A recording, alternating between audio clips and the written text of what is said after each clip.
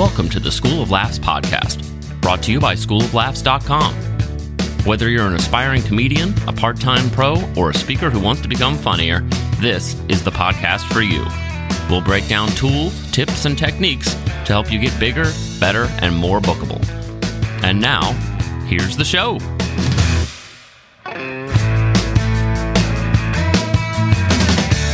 Welcome to the podcast. Rick Roberts here, speaking to you from Lockdown Central in the middle of Tennessee, where our numbers have spiked. And speaking of spiked numbers, thanks to Mike James for supporting us through Patreon. Mike's out there in the heavily affected and infected Phoenix area. Hope you and the rest of my buddies out there are doing okay, and you plow through this thing. Man, wear a mask, people. That's all we got to do. We could be doing shows right now if people just did the basics. It's not a political thing at all. It's just be human, be nice, do unto others as you would have them do unto you. And speaking of do unto others as you would have them do unto you, Chris Wineland is not just a comedian. He's a writer, performer, and he's written a new book. He's the author of The Great Heckle, which is all about how Jesus was like the ultimate performer, not only of miracles, but the way that he structured tours and changed people's opinions and all kinds of things. I will talk about that towards the end of the interview, but I want to tell you up front that it's a cool read. It's only 75 pages, and it's really well done. So well done on that, Chris. Chris, if you don't know, the first time I bumped into him or heard about him was when he did the Huckabee taping out in Nashville, and then I started looking at some of his stuff online. Saw a video I thought was really funny where it was a Starbucks sensitivity training with an overly sensitive trainer. It was well done. And from there, I just kind of looked around and thought, hey, this got to be great to get on the podcast. And little did I know, he shares a ton of great information about social media, which we haven't talked about in a while. And he just kind of hammers home the importance of that through some different examples, all kinds of good stuff. And he's also a sidekick now on one of my favorite radio shows, the Kim Komando Show.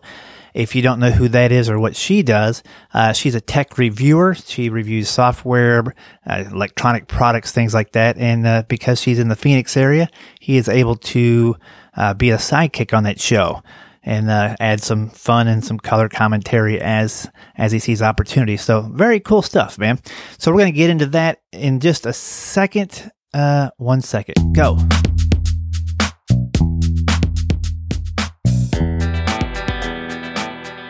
Hey, I'm excited today because I'm on the call with Chris Wineland. What's going on, sir? Hey, how you doing?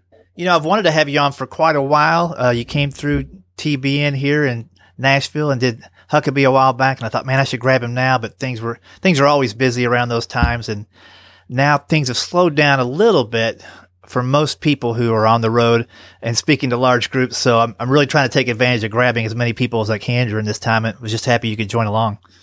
Yeah, this is a good time to grab everybody. Like every comic is pretty much done. We're all on forced vacation. Isn't it strange? Like, this is the one thing nobody really predicted it. A lot of people had this on their radar, something that could happen.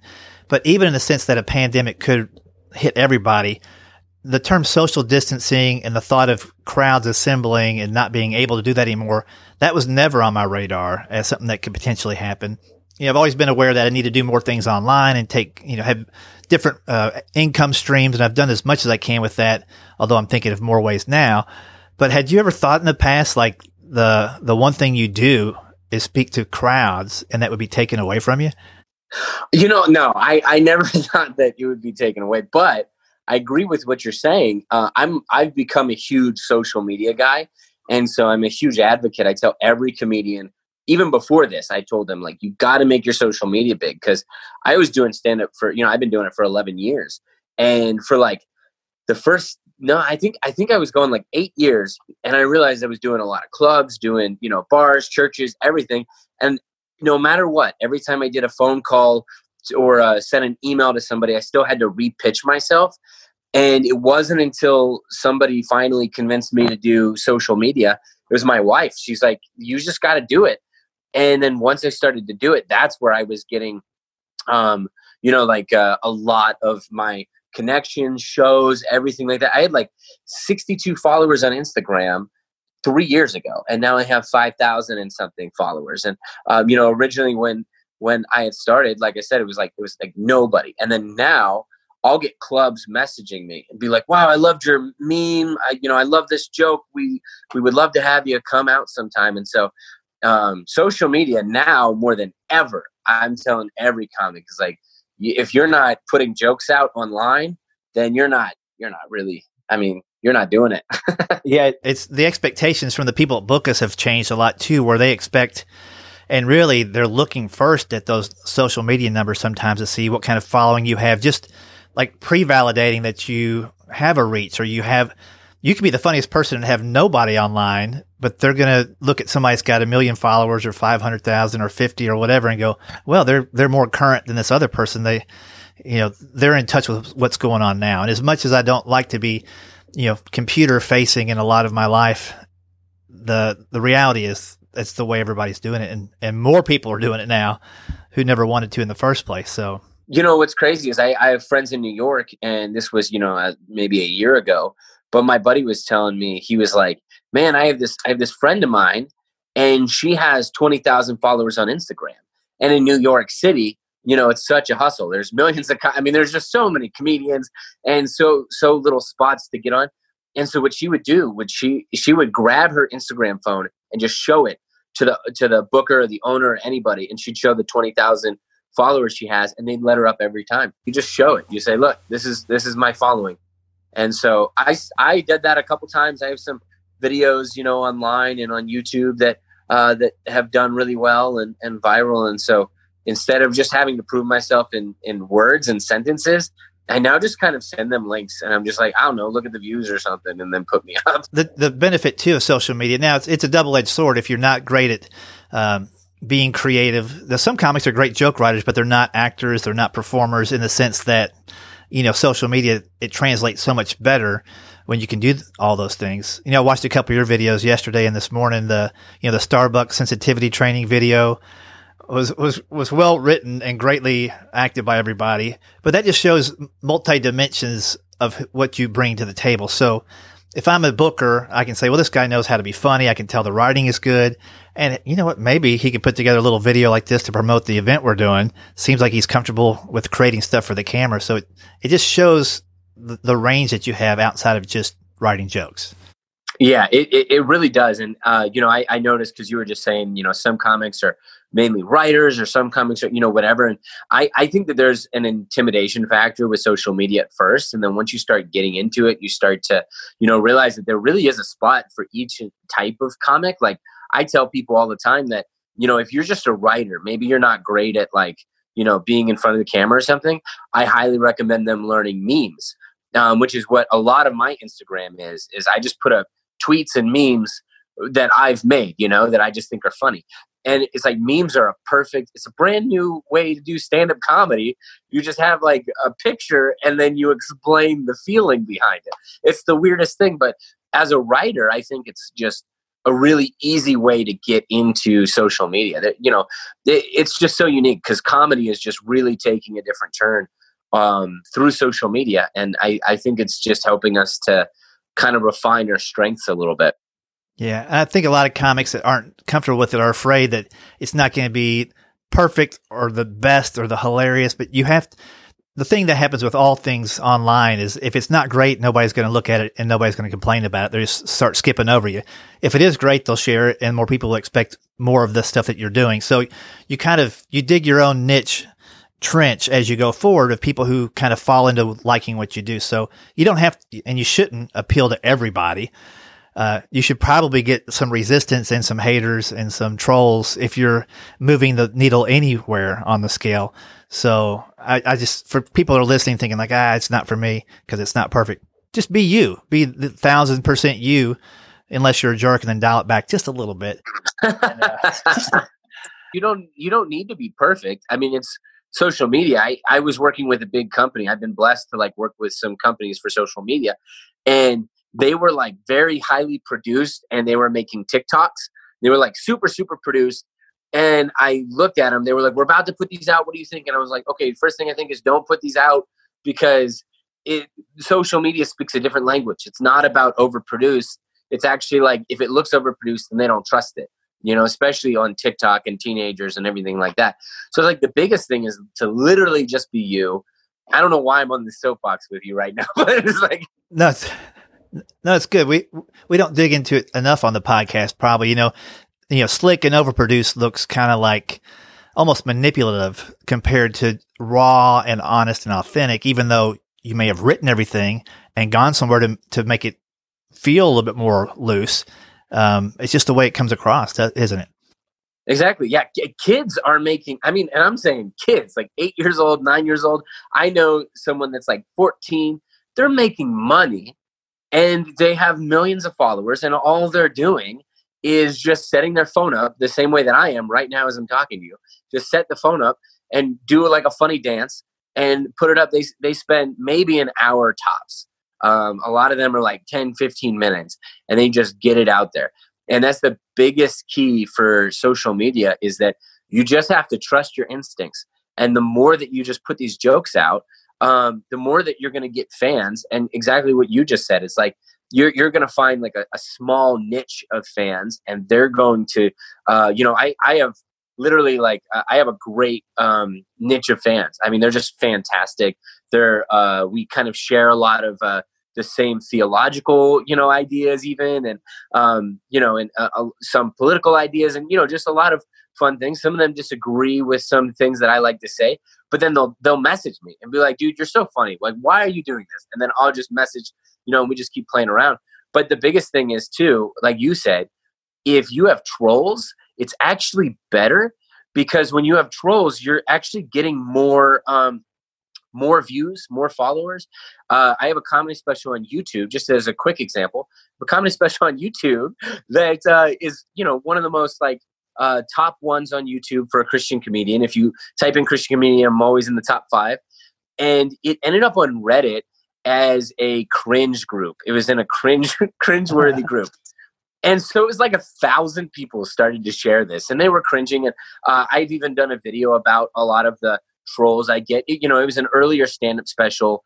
It would have been a little bit better, but the audio guy who was supposed to record the audience audio, he didn't hit record.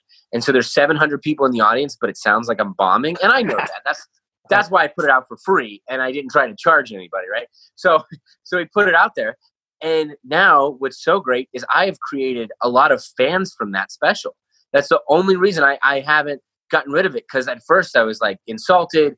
I was a little, maybe a little hurt to be like, why are so many people dogging me?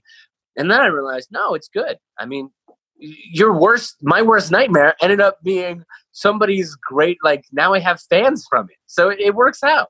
Right. No, that's great that you're kind of fearless about putting it out, but also realizing that any feedback is going to push the algorithm up a little bit. Like, this is getting response, and the computer doesn't care if it's positive or negative, or it's, indifference is what kills the algorithm, or however you say that. A logarithm, algorithm, a logarithm. Yeah. Sometimes I say it because I'm from Tennessee, but, so yeah, it's any response is going to be good. And plus, if it's not great at the beginning, but you're consistent, you get better at it over time. You learn what works and what doesn't, and that's going to help you with your writing and everything else you do. It's just that the efficiency of what you do will get better over time. So don't put too much expectations up front, but see where it leads. That's great. And, the other thing too is it's a time in history, the past 10 years or so. YouTube came out in 2005, so we can back it up to then even, that you have the opportunity to create your opportunities, whereas you don't have to necessarily wait for the club to call, or for them to call you back, or for them to accidentally pick up the phone when you call, so they have to talk to you like the old days. There's a lot of things. If you have the numbers, you get the fans. I always preach email lists so that you have control of getting to those people that are on your Instagram and on your Facebook. But if you've got those people willing to come out and see you, you rent the room and fill it up if you need to. There's so much more opportunity, less opportunity to blame than there has been before. You might not like the way things have changed, but you have to adapt and become socially media aware, plus producing your own content. That's the key. Yeah, well, and you kind of brought that up. A lot of things have changed where comedy clubs do not pay as much as if I rent out like a church or, just a venue, and I do it myself, I have noticed, like, I have just seen so many ticket sales from that model compared to doing a comedy club. Because when I do a comedy club, they're really not paying you a lot. I mean, I think back then they used to pay a lot more, but, I'll feature a lot of clubs and headline, and I'm not getting nearly as much as I would if I'm just booking my own shows and making my own tours. And it's a lot of hustle, but I kind of enjoy it a little bit more. It gives me more freedom. I can create as many, I like to do ticket discounts where I'll put it out for like 24-hour period, and I'll say, hey, if you just type in this code, and I always make it a fun code, like I cry at night. I love that one. Right. So I tell people, if you type in I cry at night, you get $5 off or whatever. And so, you just get to have a blast. You get to be the club owner. But comedy clubs, I love doing those because I get to reach out to comics more, which is the whole reason I wrote this book as well, that I'm sure we'll talk about. Yeah. We'll jump in there in just a second because I know we're going to spend most of the time on the book. I want to ask you about this, though, just because I'm a big fan of the Kim Komando show, and I noticed that you're sidekicking on there. And this is another opportunity that's outside of the stage where you get to contribute with your creative ability, your wit as a sidekick on Kim Komando. Just tell me how that came about, because I've listened to her, on and off for the past 5 to 10 years. And, I just think it's a great thing to help. There's not a lot of pressure on you, but it's a great place for you to showcase your wit, right? Yeah, honestly, that was a huge God moment because, I love late night. I've always been obsessed with late night. And so I tend to have a bit of tunnel vision where I was really focused on late night shows for a while. And, I co-created a Christian late night show called Next Week with Jeff Durbin. I have an online late night show that I host myself called The Monologue Show. And, I've just written for other late night shows. And so I really focused on that. And then my mom used to tell me all the time, like, you have to do radio. You have a radio voice. You should do it. And so I would say maybe it was a year ago, me and my producer, Marcus Pittman, we decided to do a morning podcast, like a morning show podcast, because I love morning shows and I love late night shows. Those are my two kind of favorite things. And so I started, they have not gone out. They're not going to go out until this upcoming week or the following week, but soon, somewhere, I don't know, it'll come out eventually. But basically, we ended up interviewing like Joel McHale and Bob Smiley and, just a bunch of really great big comics that I've been blessed to be in contact with throughout my career. And I thought, hey, I should really interview these guys and just ask them some deep questions and everything. So I kind of had that in my arsenal. And then I started to say, well, you know what, why don't I put some of my feelers out in radio stations? And I did. I put them out maybe for like a month and I didn't get anything. So it's like, all right, that's fine. No big deal. And then all of a sudden I got a phone call from my church. I was helping out my church with social media, which is a great time now. If you're a church, you get a social media guy because you need it at the moment. And so anyway, the financer called me and she goes, hey, I don't know if you've ever heard of the Kim Komando show, but my cousin is the director there, and he put out on a personal Facebook message just to his friends and family that they're looking for like a sidekick kind of guy. And they just haven't had much luck. And so she's like, I know you would probably be interested. And I was like, are you kidding me? So I sent an email right away. And, usually you want to try to follow the rules and be professional. I was like, forget this. And I put on the subject, I said, I am the perfect sidekick for Kim. And then I just listed like everything I did. And then I included all these like podcasts that I had just done, Joe McHale and everything. So I just included these. And literally I just listed every accomplishment I've ever done in my career. And they called me like a couple days later. And then they said, well, why don't you come in? I talked to Kim, who's incredible. And Kim was like, I'll tell you what, why don't you just come in and watch, just kind of sit down and watch us record the show. And I said, sure. So I came in that Friday, and her husband was supposed to be the sidekick, and he just wasn't feeling too well. So he stayed home. So then she was like, hey, would you actually mind just getting up and doing it now? And I was like, sure. Can I go to the bathroom?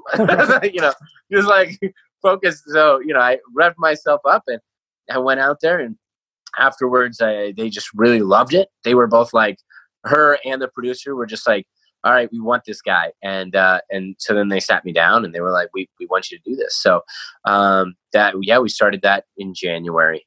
That's awesome, man. And for people that don't know what we're talking about, I guess Kim Komando, I always say she's like the Dave Ramsey of Tech Talk. She has her own show. She fields calls from people trying to figure out how to do something. She's very generous, giving, every tech company sends her the newest video camera, the newest whatever, and then she ends up giving them to her listeners. And it's just a great way to learn some things. I've never listened to an hour and not picked up a couple of tips on things I could change. So.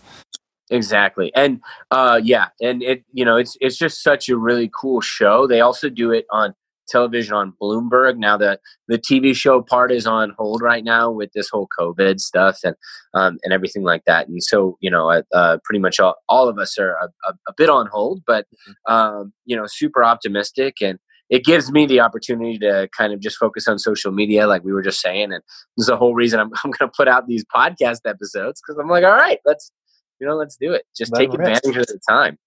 Well, it's not like you had been sitting around idle. I've been looking at your website, and I've been looking at this book that you put out, and I'm like, man, that's, I've got 6 books in my head. And I'm like, I'm never going to put them out. It's just so daunting to get that first thing started. Even though I probably got 90% of the content already plugged into the computer, I'm appreciative of what you've done, but I'm also kind of curious. First, how you got the idea for the book, and the book's called The Great Heckle.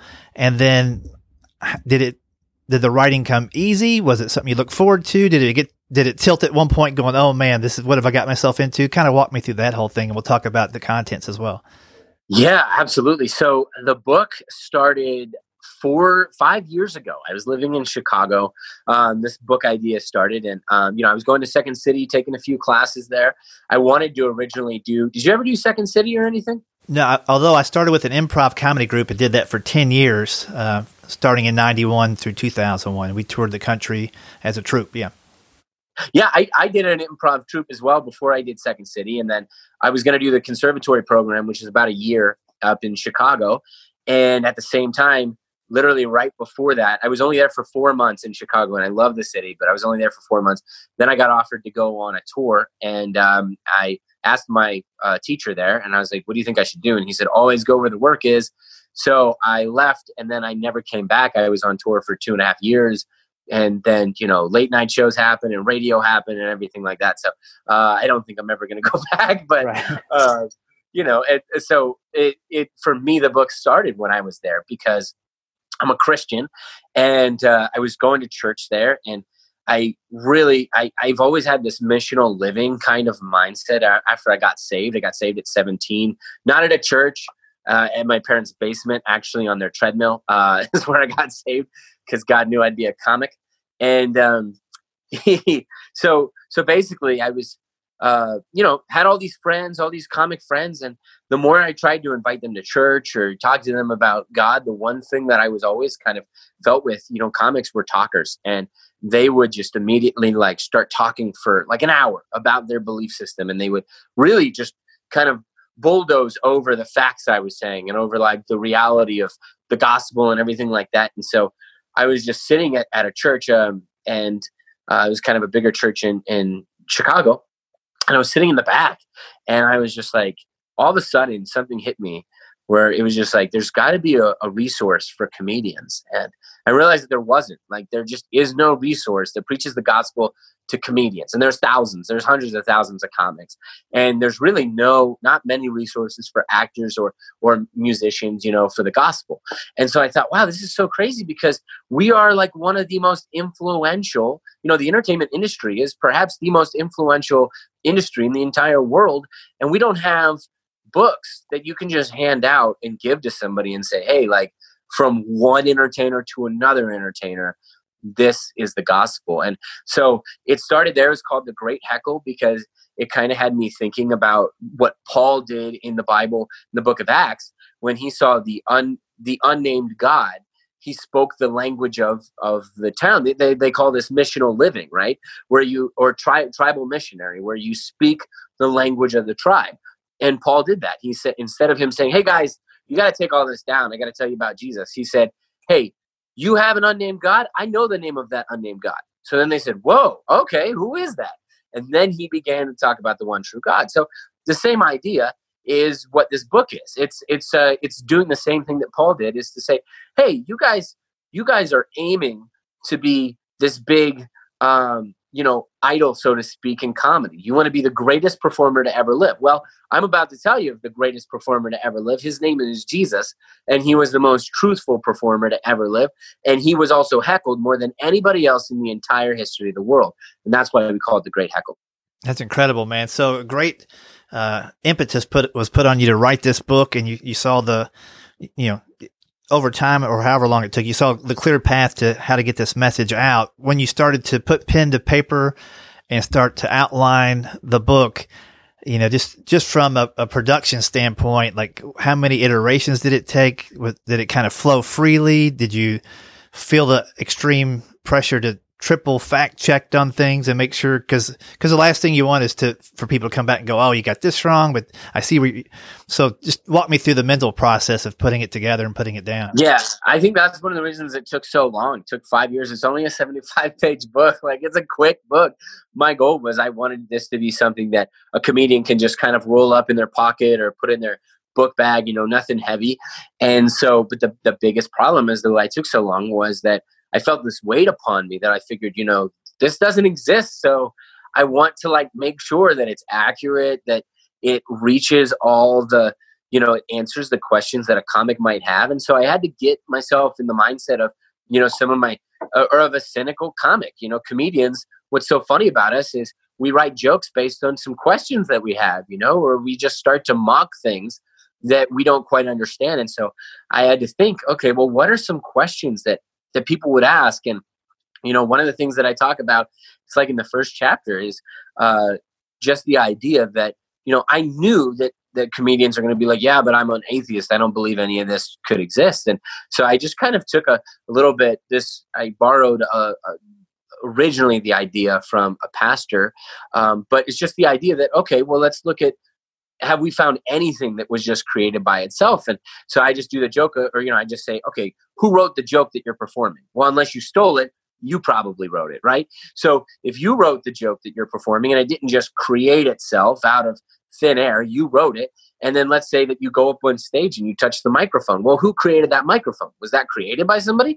Or did that just happen by circumstance to be created? And so I take them through the whole process of a comedy show and how everything was created, and then say, okay, so if you can't prove to me that anything just was created out of complete, just randomness, and everything by rhythm and had to be created by somebody, then there's a good chance that somebody created you.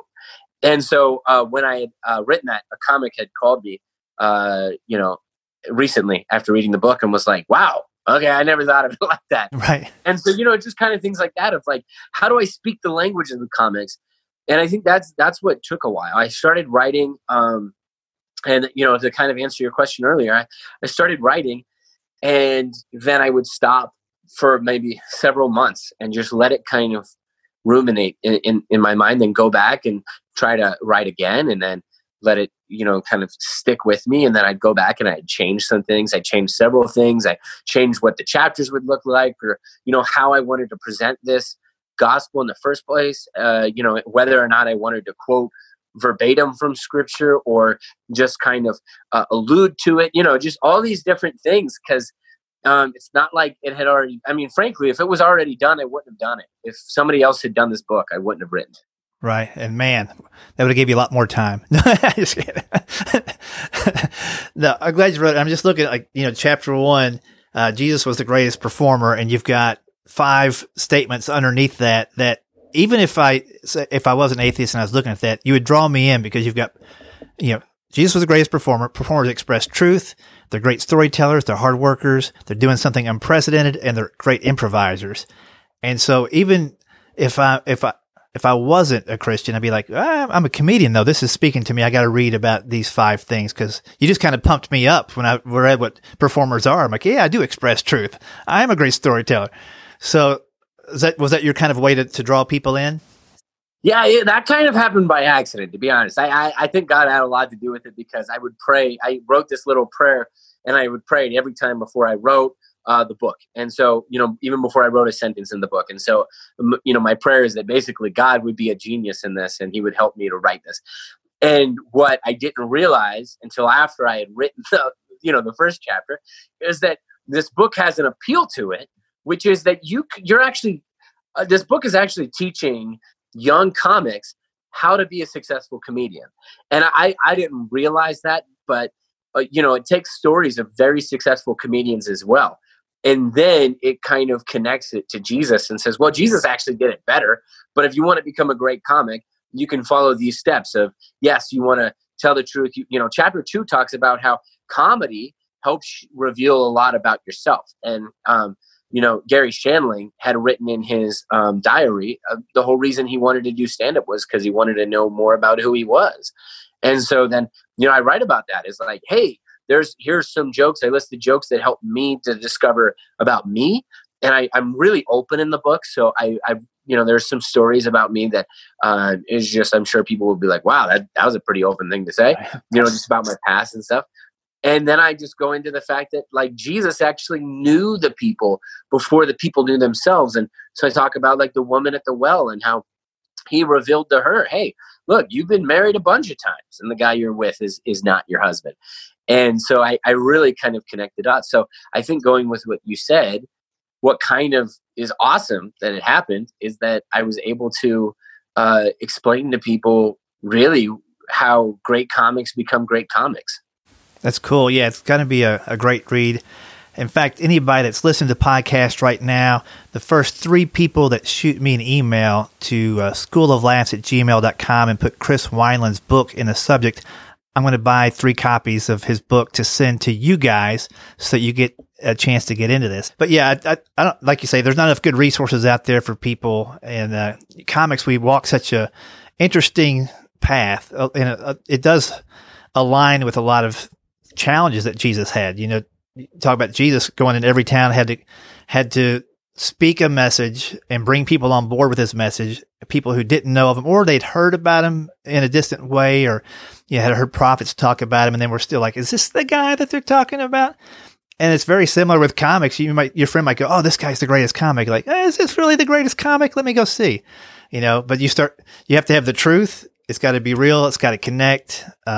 And then you've got to handle challenges. And Jesus did that every step of the walk. There was pushback every single place, even after people had seen miracles, still couldn't believe. So a lot of parallels in the sense that we should aspire to do what he did. Not that he's the same as a comedian, but there's a lot of things that we can connect both ways.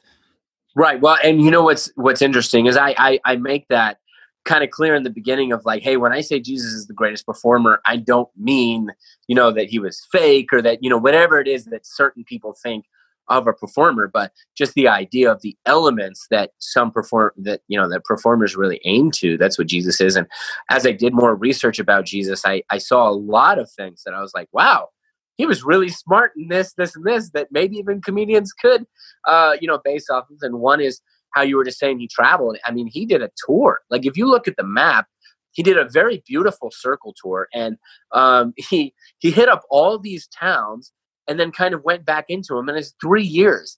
And I'm like, man, if we would look in our kind of spectrum, even if you took your state and you did a similar thing where you went to the major towns, then you went to some smaller towns, like he goes to Samaria, right, which was a huge hit for him. I mean, obviously he went to Samaria, and he didn't have to go to Samaria. There was actually an easier path to go. But it says, in the Word of God, it says he had to go through Samaria. So he stopped in a small town, and then he went to another big town. And, so it's really cool how Jesus did that. And I think, in a way, we could probably copy some of what Jesus did. Yeah, it's pretty interesting. Well, I can't wait for people to find out more about the book. The best place to get it is Amazon. Is that right? That's right. That'll be the best place to get it. Okay, so I'll definitely put that link in the show notes. And again, the first 3 people that listen that want a copy of that book, shoot me an email, schooloflaughs@gmail.com, put Chris Wineland's book in the title or in the subject line, and I'll get back to you and get you a copy of that book so that people can start putting some of this to read it and to actually be able to, hey, once you get that book, hand it off to somebody else who could use it. Let's see if we can get those 3 books to go through 300 comics. Who knows? That would be incredible. That's the goal. I just want this to go like wildfire. Just keep spreading and spreading. And, that's the hope there. We have paperback and ebook. So either one's, and then soon we're going to be doing an audio book as well, so that when people are back on the road, they can just listen to it, on their Audible or in their car, whatever. Sweet. Well, when you get that up and running, let me know, and I'll add it to the show notes too, so people can get the up-to-date, most recent info on how to get that book and how to absorb it. Because comics, we are on the road. Sometimes listening in the car is the best way to go. At least you're going to be in that car. Are we going to be in cars again? I don't know. Maybe we'll get to try. Maybe we won't. Maybe I don't know how it's going to work. But yeah, I can't wait for the day where I've got a 6-hour drive. I can't wait for the next bad crowd. I can't wait for being angry at a poor performance. I just want to get out there and do a show again. I know. If I get booed, I'm going to hug that guy. I'm going to be like, thank you. Thank you so much. Yes, you just validated that I'm able to do my job. Not great, but that I was able to do it. Man, Chris, I know I can already tell that I'll want to have you back on the podcast down the road. I really enjoyed our time together. Is there anything else you want to share? Maybe a tip for a newer comic that is just kind of getting into it, haven't seen the results they want or the traction that they expected at this point? A little piece of encouragement or a piece of knowledge that you learned over the years that's beneficial for those kinds of folks? Yeah. My biggest thing would be two things. One is definitely, get a copy of the book, talk to Rick about it, because I had a comic that started out with me and he read the book. He called me a week ago and he said, I wish I would have had this book when I first started out stand-up, because it does, I didn't mean it to, but it really does teach you how to do stand-up when you're first starting out, how to learn more about your style of comedy and, all that kind of stuff. So I recommend that. But the second thing is to don't just start doing comedy, whether it's on social media or whatever, and don't wait for somebody to book you. Like literally just do it. My first year I did 200 shows, and it was not a lot were at clubs, because only one club, is in Niles, Ohio. There was only one club. They would only let me up on a Wednesday because I was brand new. So I went to Taco Bell's. I started performing at Taco Bell's.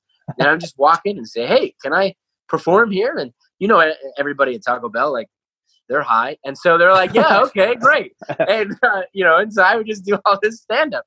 And so my biggest thing is like, the comedy really doesn't have rules. So don't follow the rules already. Just start performing anywhere. And my biggest recommendation, if you're brand new, is focus on social media, because we're not at the peak yet.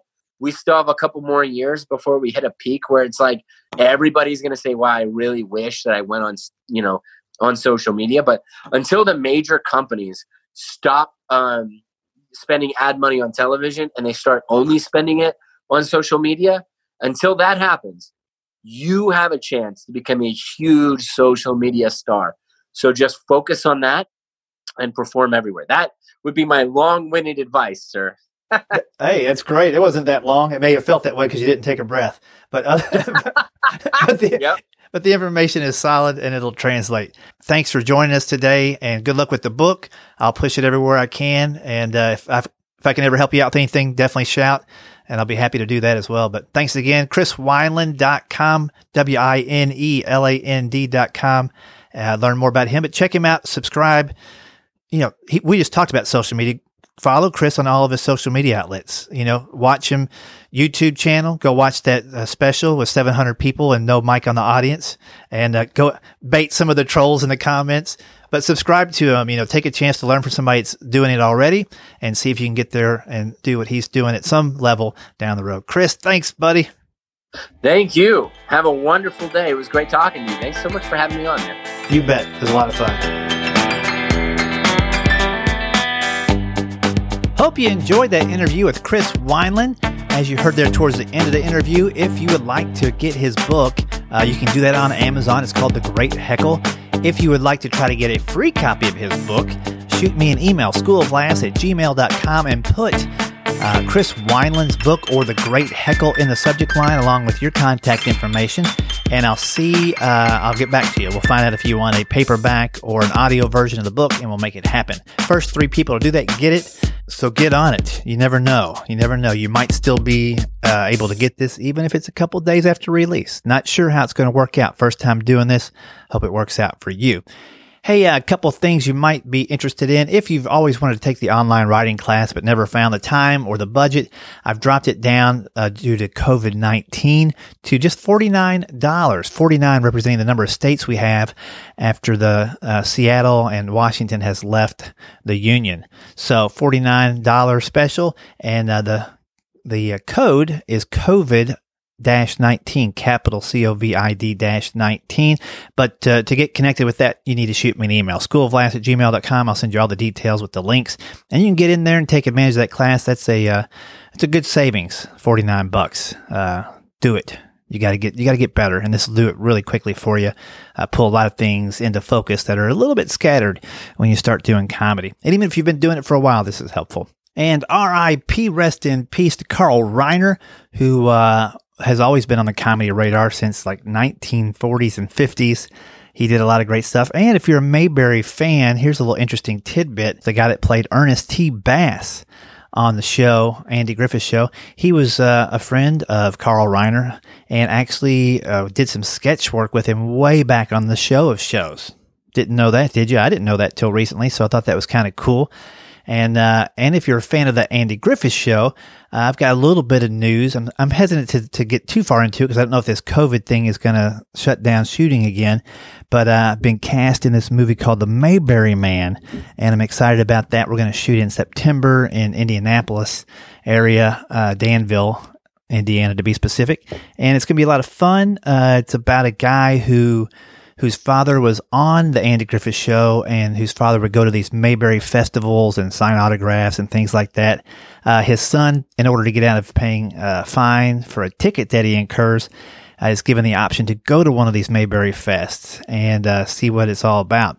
Turns out that the guy ends up liking it. And through the course of going there, the main character meets all kinds of tribute artists, of which I am the Barney Fife tribute artist on the show. So I'm not trying to be Don Knotts. I'm trying to be a guy who's trying to be Barney Fife. So it's going to be interesting, be fun. It's like 9 days of shooting, got some great dialogue, a couple of cool scenes. Looking forward to that. Just thought I'd throw that out there and let you know in case you're in the Indianapolis area.